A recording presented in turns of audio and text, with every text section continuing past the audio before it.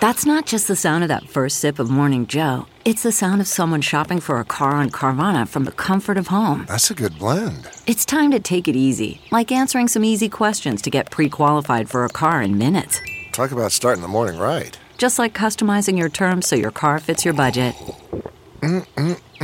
Visit Carvana.com or download the app to experience car shopping the way it should be. Convenient, comfortable.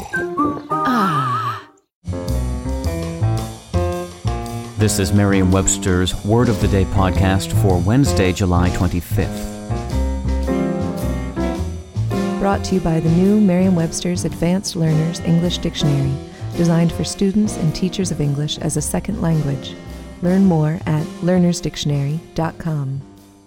The word of the day for July 25th is florid, spelled F-L-O-R-I-D.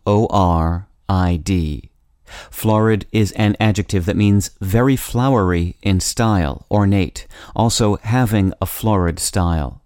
It can also mean tinged with red or ruddy, or marked by emotional or sexual fervor. Florid also means fully developed, manifesting a complete and typical clinical syndrome. Here's the word used from an article by Gil Kaufman at mtv.com.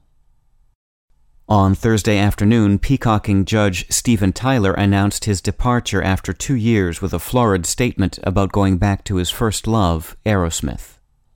When it first entered English, the word florid was used with the literal meaning covered with flowers. That use, though now obsolete, hints at the word's history.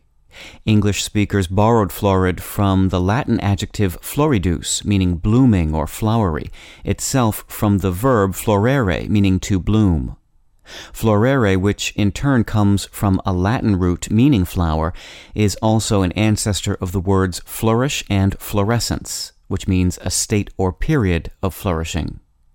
These days, florid can refer to an overblown style in speech, writing, or decoration. As such, its synonyms include ornate, rococo, and overwrought. I'm Peter Sokolowski with your Word of the Day.